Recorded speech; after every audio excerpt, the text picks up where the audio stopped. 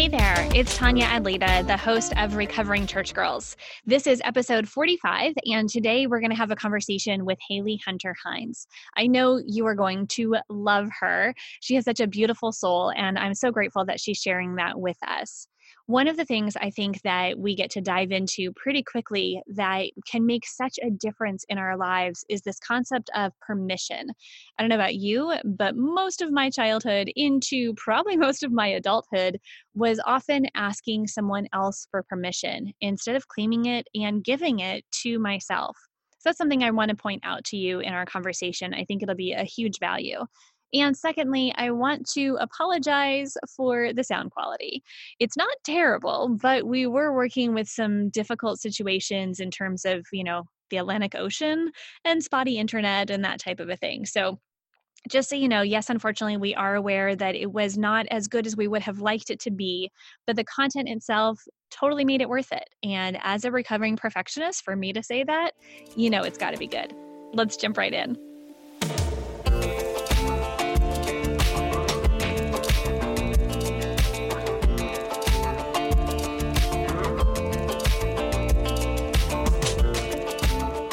Hi, everybody. Welcome back to Recovering Church Girls. This is your host, Tanya, and I have with me Haley Hines. Hi, Haley. Hi there. How are you? I'm good. I'm so excited to have this conversation because we already had this one once, but unfortunately the audio and the internet connection did not agree with us. So I know what I've got to look forward to, and I can't wait for the rest of our listeners to be able to join in this time too. Love technology, right? So fun. Oh my goodness. Yes, always, always. So with that being said, I think one of the things that I would love to start off with, well, first of all, you're the founder of Soul Sparkle Living, and I love everything that you are doing with this. We were just talking before we started recording about my desire to join in on one of your culinary adventures. So I would love for you to tell us a little bit about how you got to be in the place of creating a life that you have designed and being able to step into that in a, kind of a full embodiment way, but also where you started from, because this idea of recovering church girls is something that, if memory serves, you really resonate with.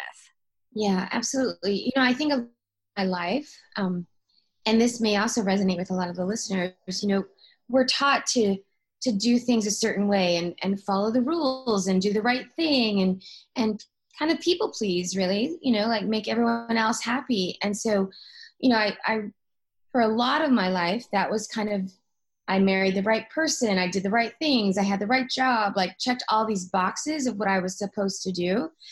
And I finally realized that, no one has to sleep in my bed and walk in my shoes. And I'm the boss of me.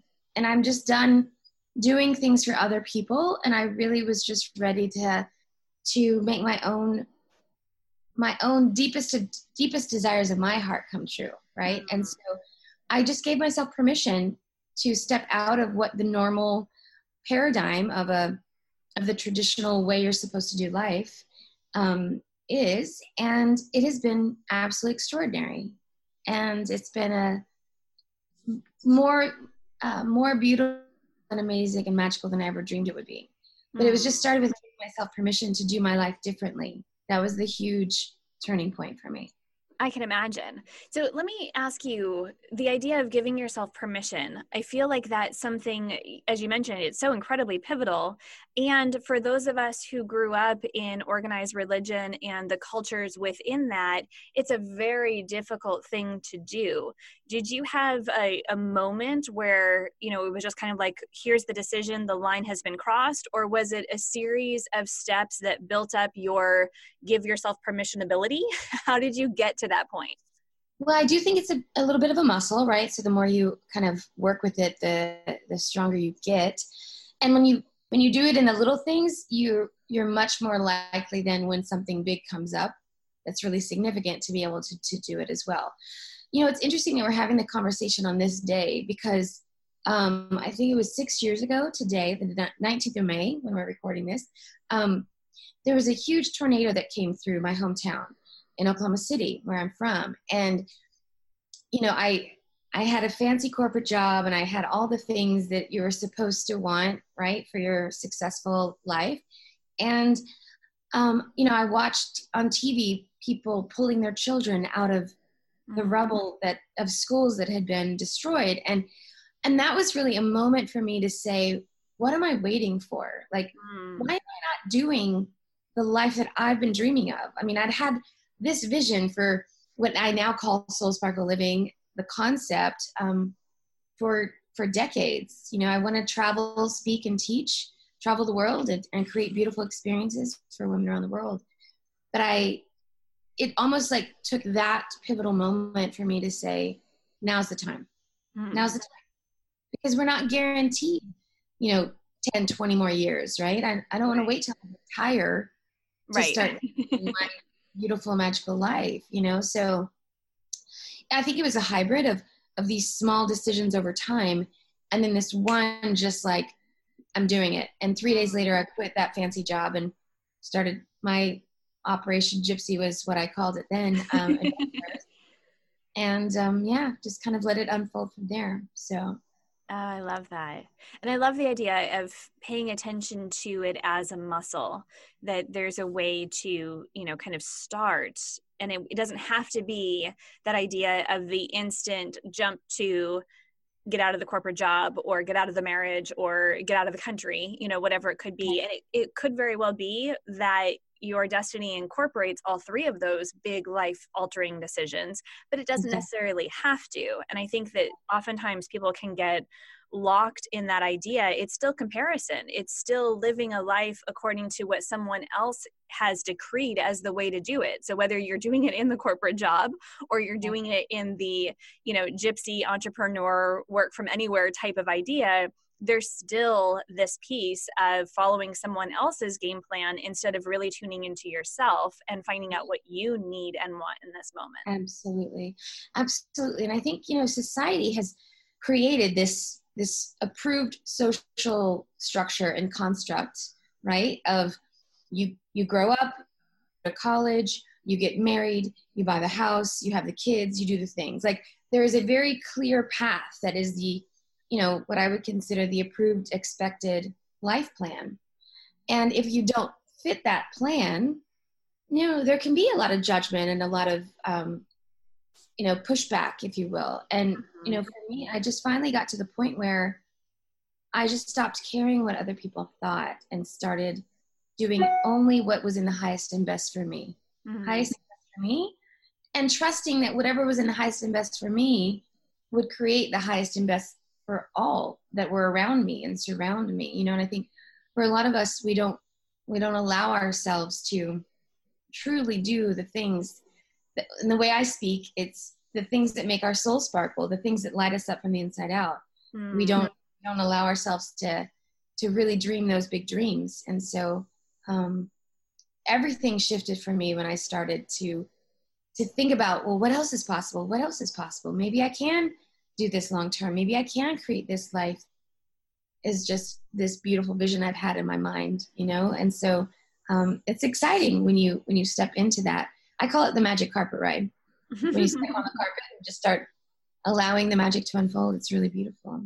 I love that. And I love your specific use of the word allow, because I think that again is another pivotal point of not trying to micromanage the process. Because for those of us who all had that trajectory, that we were living life according to the rules, we were checking off all the boxes, we were doing everything that we were supposed to do, there is not a whole lot of allowing in that, but there is an awful lot of striving. And it's the goal setting, and it's the working yourself to the bone, and all of these different things that come by way of that way of being.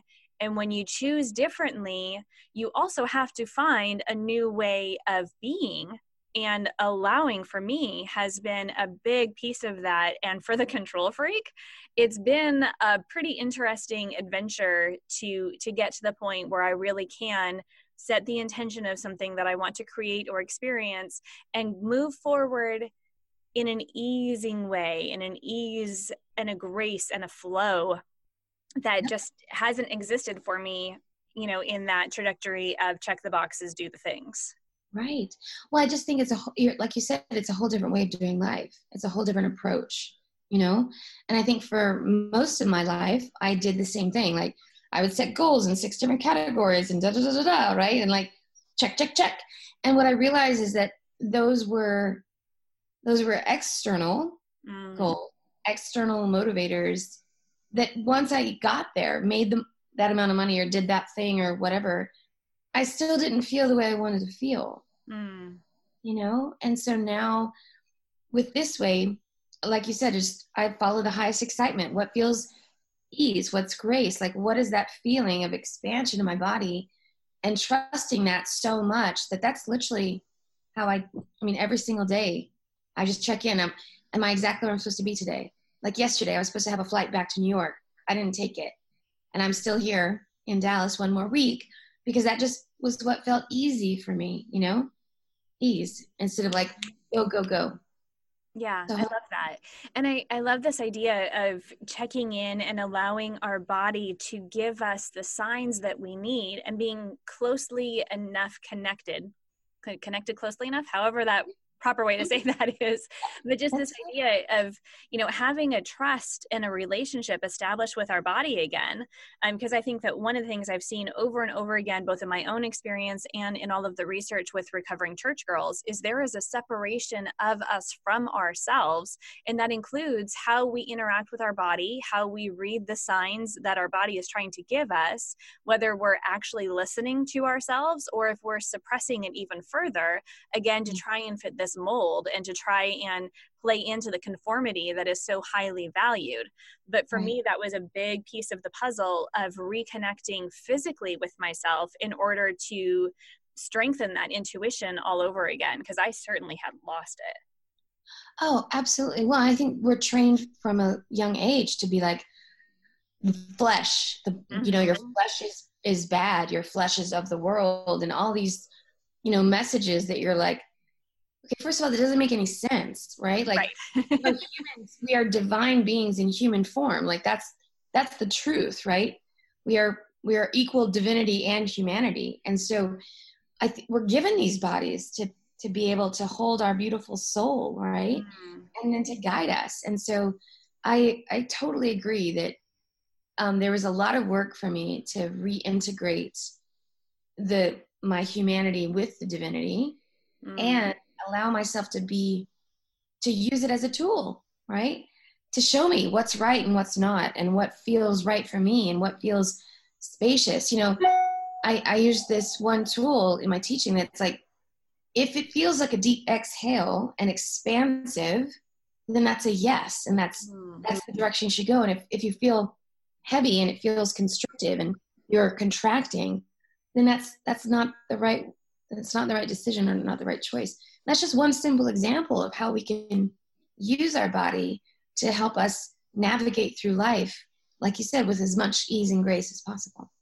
Yeah, absolutely. And it's something that I love the fact that you mentioned that we've been trained to believe otherwise. We've been told, both implicitly and explicitly, this idea that we can't trust ourselves, whether that's the way that we think or the way that we believe or how we physically feel, that none of those things are to be trusted in order to, again, people please and fit the mold and, you know, all the rest of it, to be the good Christian girl. So let's talk about that a little bit further. I would love for you to share your own experience as growing up in the church and what that meant for you. And then, you know, how you were able to reconcile some of these things that we're talking about now. How did that come to be when we both grew up in such that, you know, uniform way of being?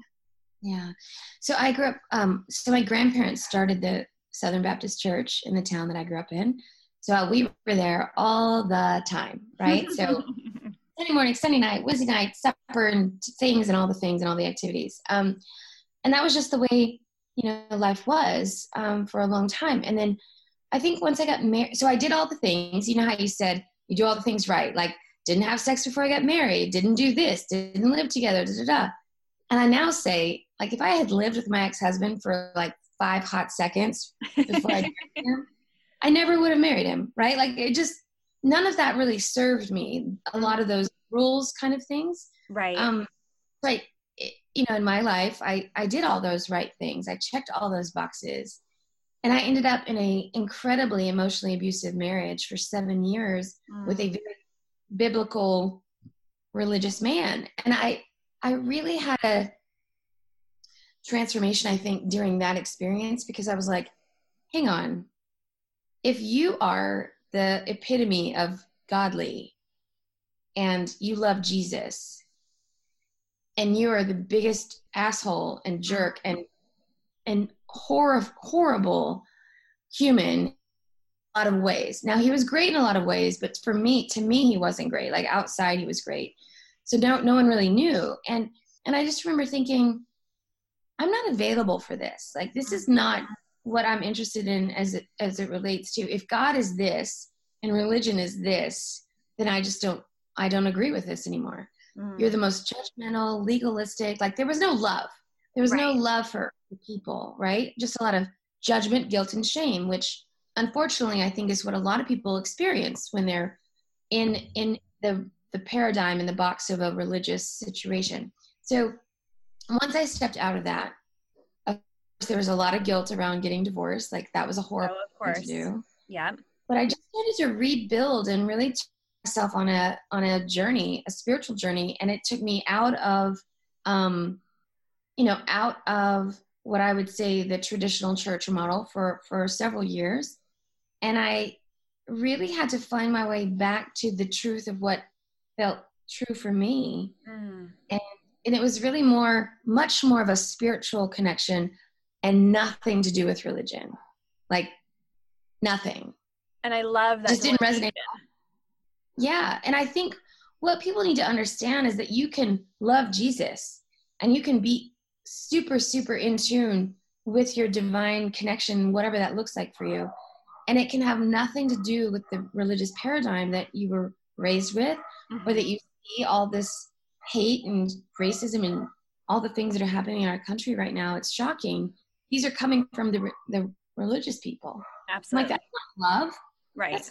There's nothing loving about what you're doing. And I think if you really research like the true teachings of Jesus, and if you can just for a hot second, just outside the box for 1 second and get to the roots of the truth of the teachings of Jesus, they were about unconditional love and grace.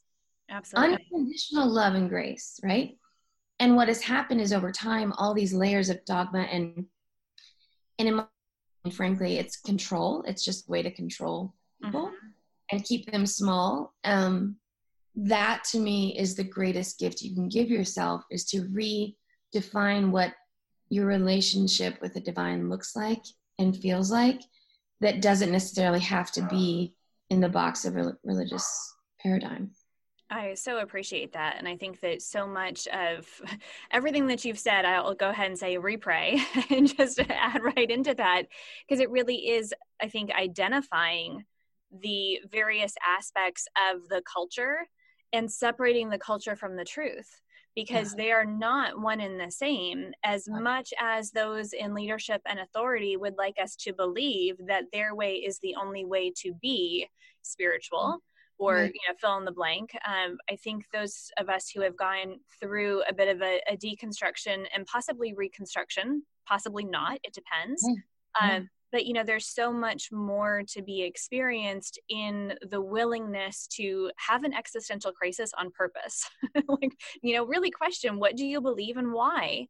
Right. Not only about, faith matters, but also yourself and how you show up in the world. I think those are all incredibly crucial things to have that life of more fulfillment. Yeah, absolutely. And I think too, if a lot of people they're not exposed enough necessarily to the way others live in other parts of the world. For example, like traveling for me has been one of the greatest blessings of realizing that, we all want the same things all over the world. We all want to feel loved. We all want to be seen. We all want to be known. We all want to feel connected and supported. And we all want a divine connection, whatever that looks like.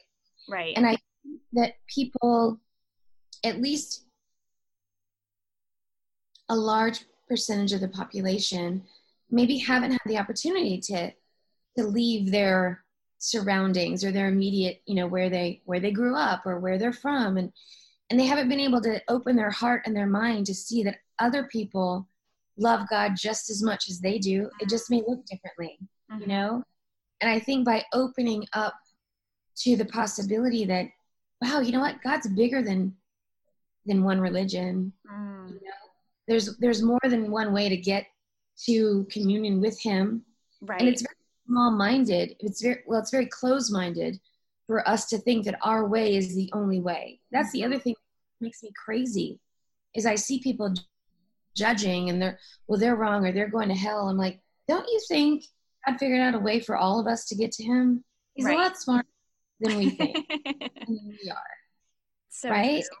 And so to me, that's another way that we've created separation from each other. And it's really sad to me that the thing that is supposed to bring you the most joy in your life, your connection to divine, is also one of the most divisive and painful things, and that's really unfortunate to me, that we can't see past the possibility that we are all the same, that we are all one, and we just look different, and that's all. Right. Absolutely. I think the idea of, group theory as it plays out in the church, creating that us versus them, again, to your point of control, it all continues to elevate the leadership, elevate the authority, and conform to this idea of you're safe here if you follow all of our rules and you check all the boxes to get our approval. Anything outside of this little box is dangerous, and these people are dangerous and they're evil and they don't have God in their hearts, and you can tell because this is how they behave, or whatever the case might be. And that starts at such a young age when it comes to those of us who grew up in the church. So to be able to separate from that way of thinking that is so interwoven, that's quite the accomplishment. And I'm not saying that to pat either one of us on the back, but to say when we're looking at the constructs, we're looking at the culture, it's something to be incredibly aware of for what we're perpetuating. What narrative do we continue to this day and age? Right. Well, and I think too, it's so fascinating, especially with what's happening right now with the abortion issue and all the things. It's like, okay, so it's almost like taking one issue, like whether it be abortion, homosexuality, whatever, and honing in so much on that one thing that actually isn't even in the Bible. I mean, the way that it is taught today, that's not the way it was presented, right? But it serves the agenda or the ability to divide and make others wrong.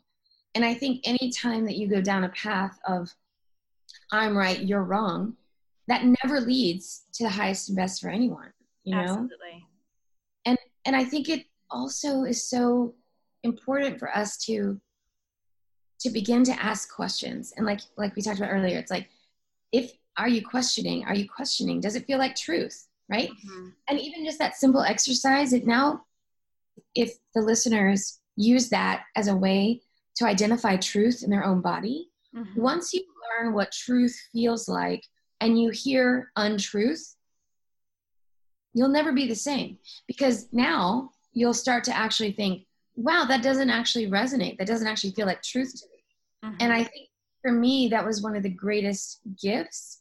And now one of the best teachings that I share with my ladies and clients is that if you can identify truth, and it's almost like when you have eyes to see and ears to hear, when you have the eyes to see the truth and the ears to hear the truth, things open up for you in a way that is extraordinary. And then you can't unsee and you can't unhear. And then, like you said, when those leaders are spitting out this horrific, divisive, polarizing language, it's like, that's not true, though. Those people are not bad people. These people love God too, just as much as you do. Why are you making them wrong? Why are you saying that? And if you can shift the way you think to think, I'm only available for truth. I'm only available for truth. And then the truth comes. And that's when it gets really exciting. And that's when things open up, for me anyway. I agree wholeheartedly. And I feel like too, there's something about that willingness to put ourselves in the position to again reinforce that trust and intuition, and having a direct open line of communication with divine, again, to echo your wording, whatever that looks like for you. That's something I think is just so crucial, of having the collective experience and also protecting the individual experience at the same time. It doesn't have to be that one comes at the expense of the other, but the more that we can lean into our individual experiences with God, with divine, with source, with universe, however, phraseology you need to use or you want to use, and then be able to share that in a collective experience, for me, like, that's just so exciting. And that's where you get to find out that, it's not just you're not the only person who has had the doubts or the questions or feels this kind of tension or, dissonance within themselves. And you can find ways to mirror that back to each other and further deepen the individual relationship as well as the collective. And I think that's just amazing. It's amazing. It's amazing. And I think helping each other realize that, I think the greatest disservice, one of the greatest disservices for me was, and I think for a lot of us that were raised in the church, it's like, you were born a sinner. You're da da da da da da da da. I think that is absolutely not true, because we are fearfully and wonderfully made. Mm-hmm. We are made in the image of God. That's what the Bible says, right? And I'm like, okay, go back to that truth. We are made in the image of God. We are drops of the divine. How can we not already be perfect? Mm-hmm. We are already enough. We were born that way. Mm-hmm. And so that whole issue of sinful nature and da-da-da-da, and we have to repent and we have to prove, and we're not worthy. That is the greatest detriment, I think, to society, because then our whole lives are spent trying to be enough, mm-hmm. trying to deserve what we desire, trying to be worthy. And the truth is, we were born that way. There is no other way. And I think if we can embody that truth, what a beautiful experience that we can have in this earth plane while we're here, mm-hmm. And it just, I think, would solve so much self-worth and self-esteem issues and self-love. People don't love themselves enough because they don't think that they deserve it. Absolutely. And then they reflect that in all their relationships. Mm-hmm. Absolutely. It's not rocket science, but it feels like it, I completely agree with you. And it's so interesting because in some ways it's counterculture, and in other ways it's absolutely foundational. And it's classic. I mean, it's that classic idea of, when our own vessels are empty, what do we possibly have to give anyone else of value? And yet there's this system, this construct, the structure that elevates the idea of martyrdom above anything and everything else, that burnout is the standard operating way of procedure, rather than investing our time and our resources and our mental and emotional energy in caring for ourselves so that we have more to give everyone else. And, you look at ministry burnout rates and they're unbelievable. You look at the amount of families that have gone through divorce by way of ministry, and it's just as bad, if not worse, than the average, family in the pew or outside of the church. Right. Exactly. Well, and we're not taught to care for ourselves. And if we do, it's selfish, right? Yeah, I was going to say, we're considered selfish if we practice self-care. And so now you have mothers that are just trying to keep it together. I mean, trying in whatever way they can. And, they're overextended. They're overwhelmed. There's no community support anymore. Mm-hmm. Like, we don't care for each other anymore. Right. We don't take care of each other like they used to, right? And so I think that there's a fundamental shift that has to happen into one of, first of all, self-love, and realizing that you're already enough, and allowing yourself to create levels of self-care that most women have never experienced their entire life. And it's not just like a mani-pedi every 4 weeks, right? Or a bubble bath every now and then. I mean, like, exquisite self-care, where you are consistently nourishing yourself in a way that is in the highest and best, asking for help and support when you need it, having boundaries, like we talked about earlier, having fierce boundaries. And one of the questions that I've been working with that might be of benefit to the listeners is that now I ask, whether it be a person, a place, a thing, or a choice, it's what is the most loving decision I can make for myself today? Mm. What is the most loving choice right now? Whether it be what I'm going to eat, how I'm going to move, who I'm going to spend time with. You know, sometimes we have to have those hard conversations of like, I don't think I'm available to be your friend anymore. Mm. That's the most loving choice for me, right? So loving ourselves in a way, it's radical in that way, because we don't do that. But when we do, it sets us up to create more, not only self-love, but also self-care. And then we're able to show up from a place of overflow, mm-hmm. not from a place of obligation and guilt.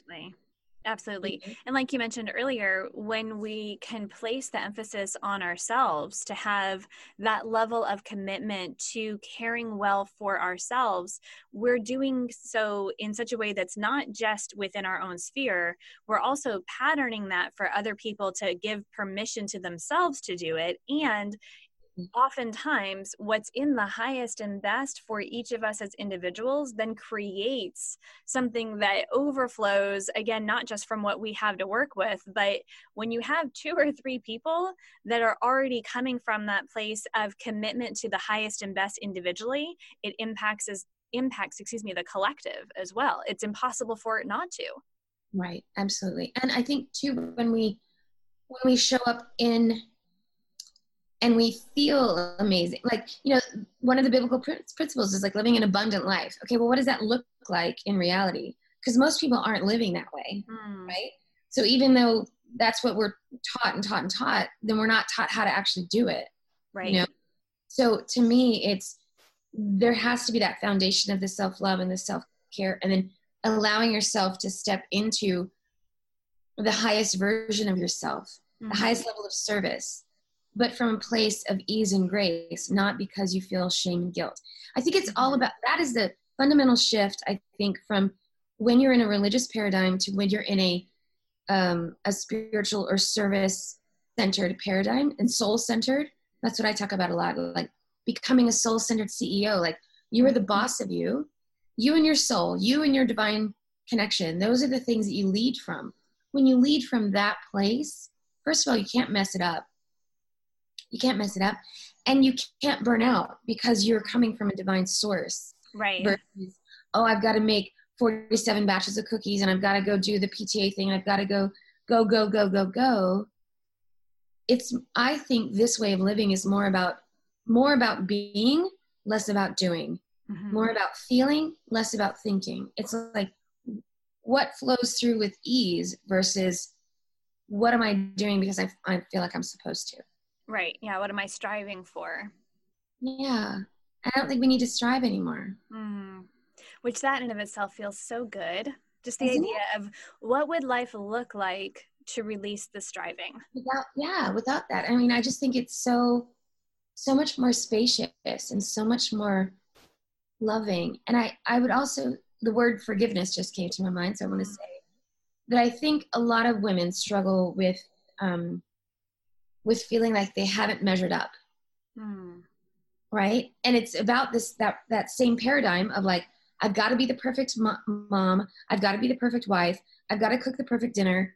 I have to clean the perfect house and have perfect sex with my husband anytime he wants to have sex. Like those are that's like the standard. That's pretty much the way that you were guaranteed happiness as a Christian woman.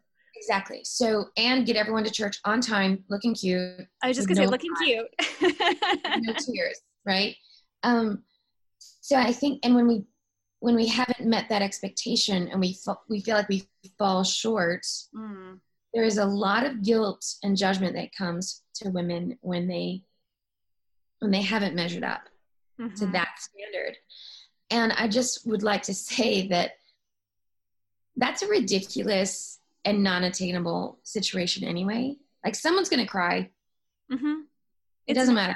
Sometimes it's you. Who cares? Whatever. But I think letting yourself off the hook and forgiving yourself for whatever has happened before, whatever, doesn't matter. You were doing the best you could. Mm-hmm.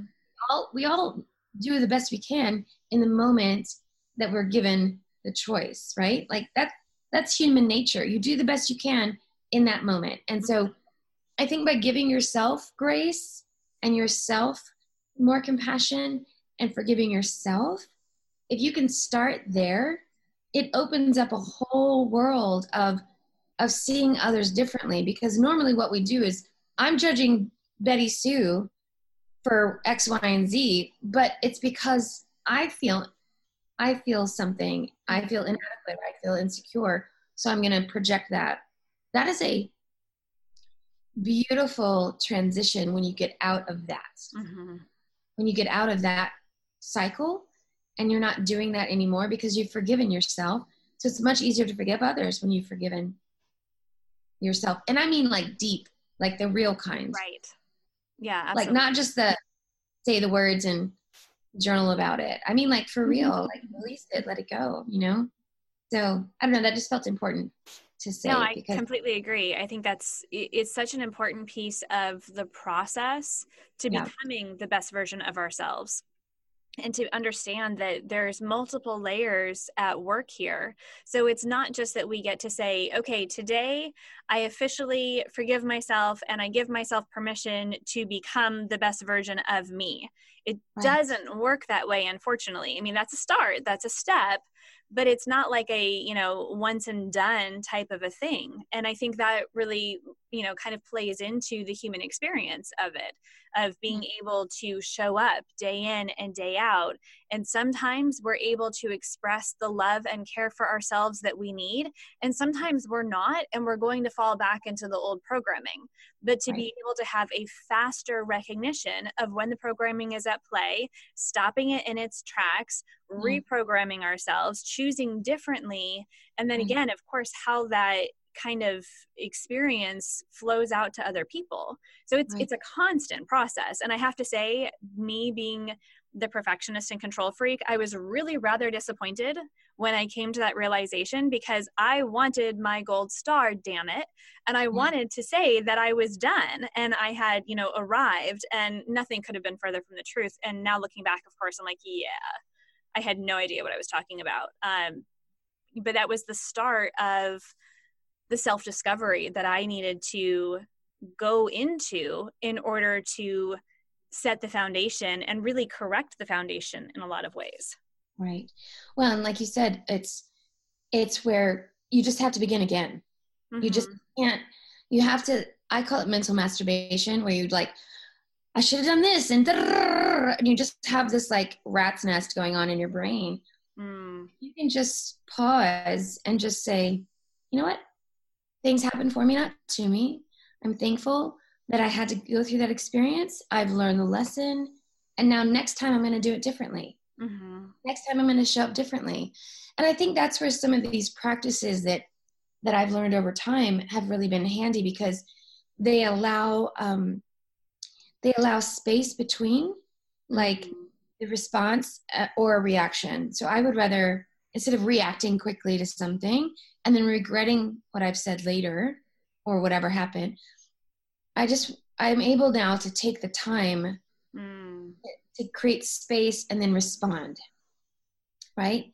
And I think the more we create space in our life, the less overwhelmed, the less crazy doing, the more being, less doing, again, back to that, we're able to start to create more space to where we can show up in a more loving way. We can respond in the way that when we think about, well, what would Jesus do? Remember that, all of that. It's like, if you're still wanting to embody the teachings, the true teachings of Jesus, is showing up in an unconditionally loving way. Mm-hmm. And it's not always available, but the more you practice, again, the more you're able to just pause and think, what's the most loving thing I can say right now? Just like the question, what's the most loving thing I could do for myself?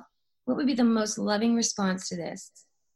And that'll change every human interaction and relationship you have on the planet. Oh my And goodness, absolutely. And I'm thinking about that even as it relates, whether it's marriage or parenting, when you get into those moments of conflict, choosing the loving response over the one that validates your rightness in perspective or the situation, or, validates your right to be hurt or to be wronged or to be the victor in the argument, choosing yeah, the loving response right. really diffuses so much of the situation at hand, and it allows the space to come at it from a new angle and to create an opportunity for healing instead Right. of just continuing to escalate and escalate. More pain. Yeah.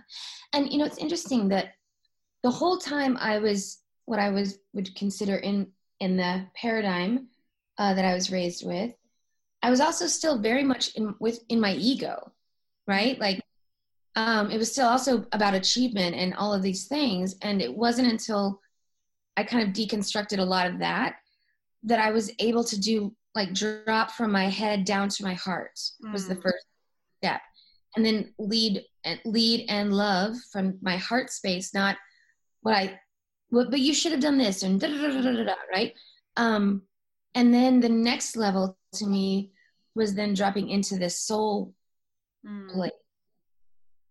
And that's where, like I said, you're able to respond in a way that is probably not from your mind or your ego.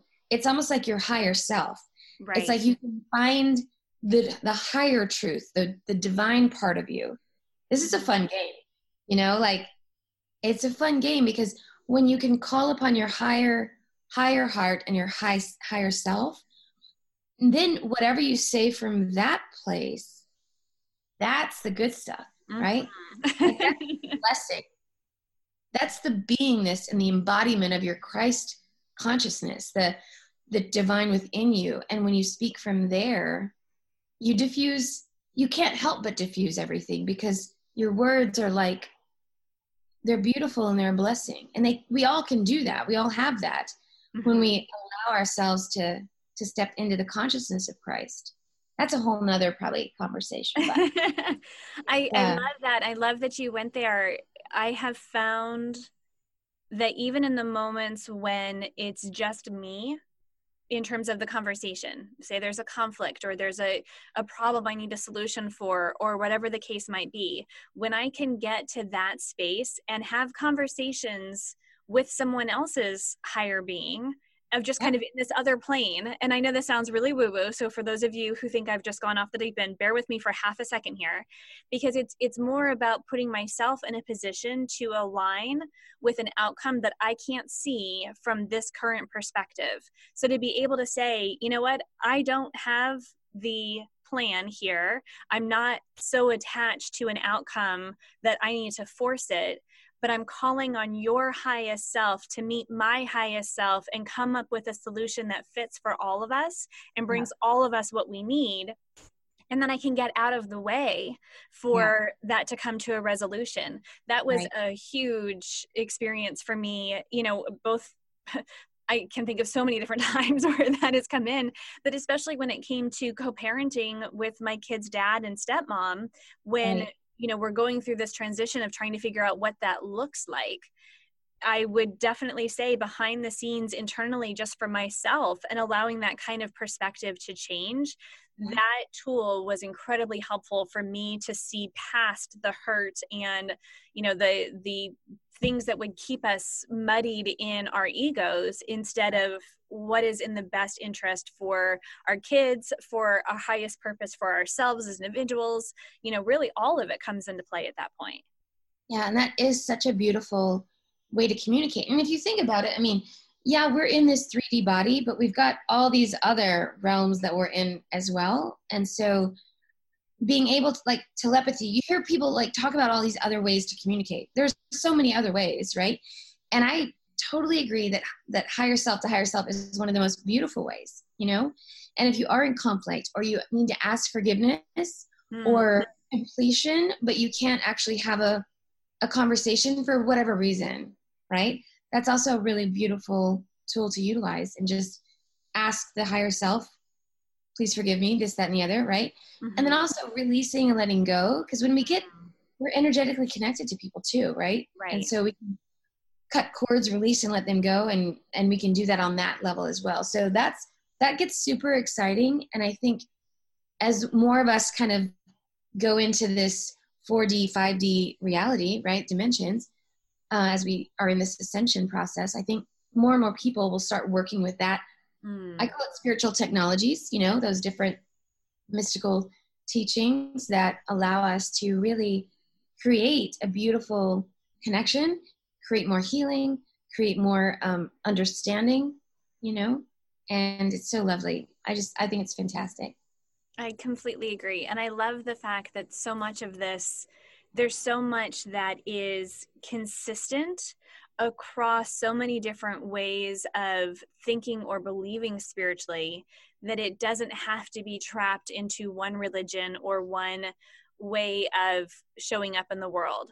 And the irony that so much of what we were taught against, kind of using air quotes here, Yeah. the idea that there's such a compare and contrast about the power that is available to each of us to be fully aligned, fully operating from love, fully operating from the divine.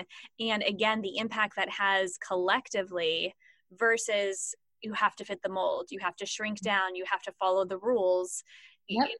It continues to blow my mind. I'm so grateful to be in this conversation for that exact, reason, that alone, much less all the other ooey gooey warm fuzzy stuff. Exactly. Well, I think what we also have to understand is that, Jesus said, you will come and do greater works than I. Like, you will do more than I even did, right? That's what's available and possible for us. And if you think about it, who would want to limit our ability to perform magic and miracles?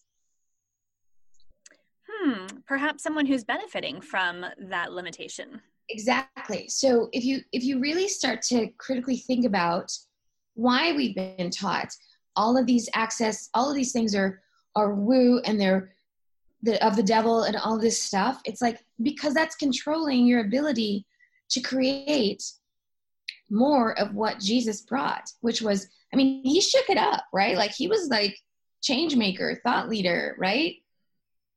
A miracle maker. Like, we can do all of that too, though, if we allow ourselves to step into the fullness of our power right. In a loving way, right? And what I think has happened is that the church has become such a controlling, manipulative power, and they're using that power and not in a way that it was ever designed to be. It was never designed to be that.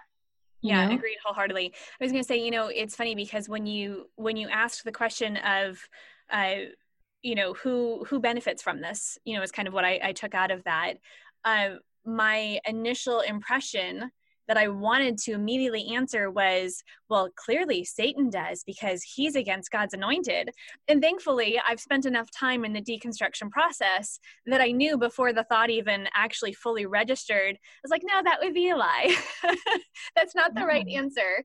But it's amazing how quickly that was still right there, that I wanted to blame some other spiritual force instead of the, mankind element that has benefited from generations and generations worth of control.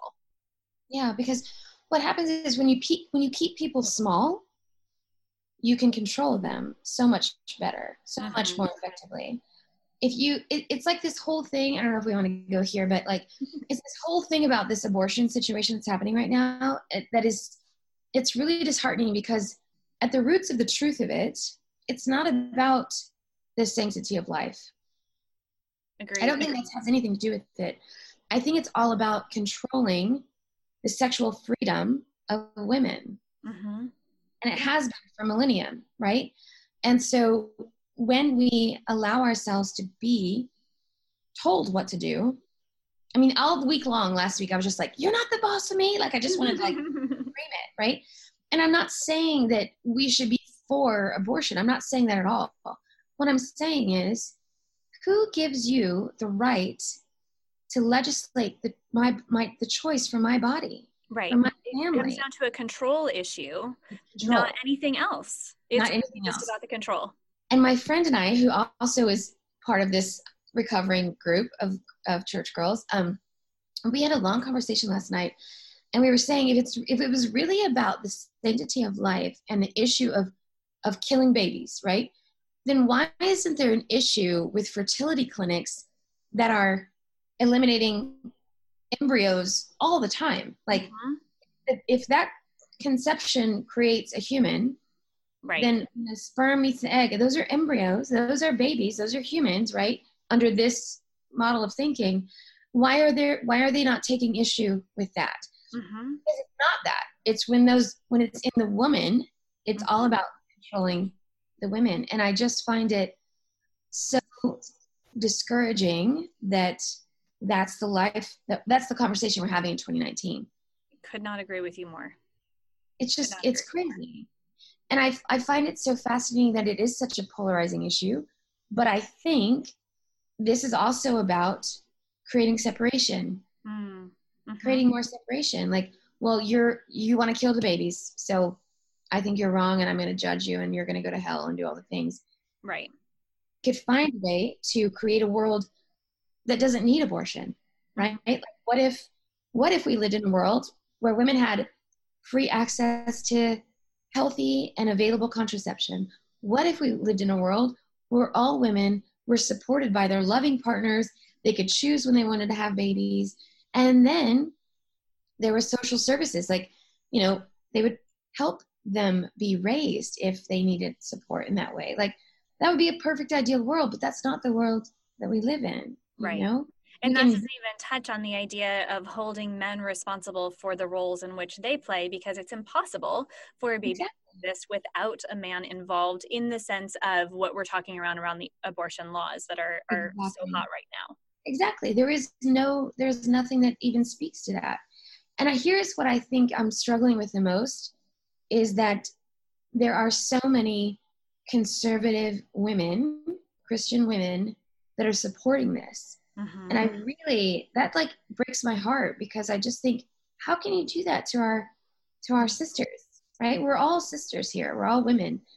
And I think the sad part of it is it's going to affect primarily low income women that don't have access, that can't fly to another state or go do whatever they need to do to take care of themselves, and also cannot raise a child that they're forced to have. So it's just a very fascinating and unfortunate place that we find ourselves. But conversations like this, opening minds, opening hearts, realizing that that's not what Jesus would do. Like, that would never be his intention, right? So even if we go back to that truth, and if we stand on that, what would he do? He would help those women. He would support them. He would feed the hungry, take care of the poor. Like, if they go back to the roots of what they're even taught, that's what they'd be doing right now instead of this. Right. Yeah, absolutely. Massive right now, but yeah, and hopefully it's conversations like these and so many others that I've seen take place, those that can navigate it in an open-hearted way and create space for people to consider something different, rather than fall to the rhetoric and fall to the name and blame game. And again, just that idea of the broad categorizations that say, well, if you believe this, then you must be that. To be able to separate, we can find the place for the and. We can find the place to space between. Right, exactly. And so to come from that space, honestly, there are times over the last couple of weeks where that has been my only solace in that. And I've been very quiet, on a social front, because I haven't had the bandwidth emotionally to find the place of and for myself. It has felt so extreme, but even this conversation already has been incredibly helpful. And, also with the younger generation, talking about this with my daughter, and, here she is at 16 and far more educated and informed and grounded than I was at 16. But Right. to be able to say, hey, mom, let's talk about this from this perspective or that perspective, and that she's willing to engage, it gives me a hope for, what we have ahead of us as a nation. Yeah, absolutely. We have a lot of work to do, a lot, but I do feel like the only way to move forward is to find that space between, find the common ground, find what is going to be the way that we start to rebuild the tapestry of our country, right? Because right now it's like we're shredded, frankly. Right. Shredded, people are exhausted, and it is going to take a lot of open-heartedness, a lot of open-mindedness, a lot of grace, and a lot of love, right? And trying to find where we have commonalities and where we can begin to build again that utopia of life where we wouldn't need abortions, right? Right. I mean, that's never would a woman intentionally want to go through that. Like, and I think that's what is happening. That's so unfortunate. It's like, do you really think that that's just like they're going to skip right down to the clinic? Like, that's just what a horrible experience to have to go through and make that choice. Exactly. That is probably the hardest choice a woman could ever make in her entire life. Agreed. Yeah, absolutely. And to not be able to support what is in the highest and best for that particular woman, I just don't understand it. But one day at a time, right? One conversation at a time. One day at a time. It's so true. Well, and speaking of one conversation at a time, thank you so much, Haley, for being fully present and bringing all of yourself to us and to this conversation right here and right now. It was a pleasure to be here. Thank you so much. I am honored to have you. And for everyone who's listening, weigh in. Let us know what your thoughts are and where you can find yourself in these snippets of conversation as well. Haley, thank you so much, and we'll see you guys soon.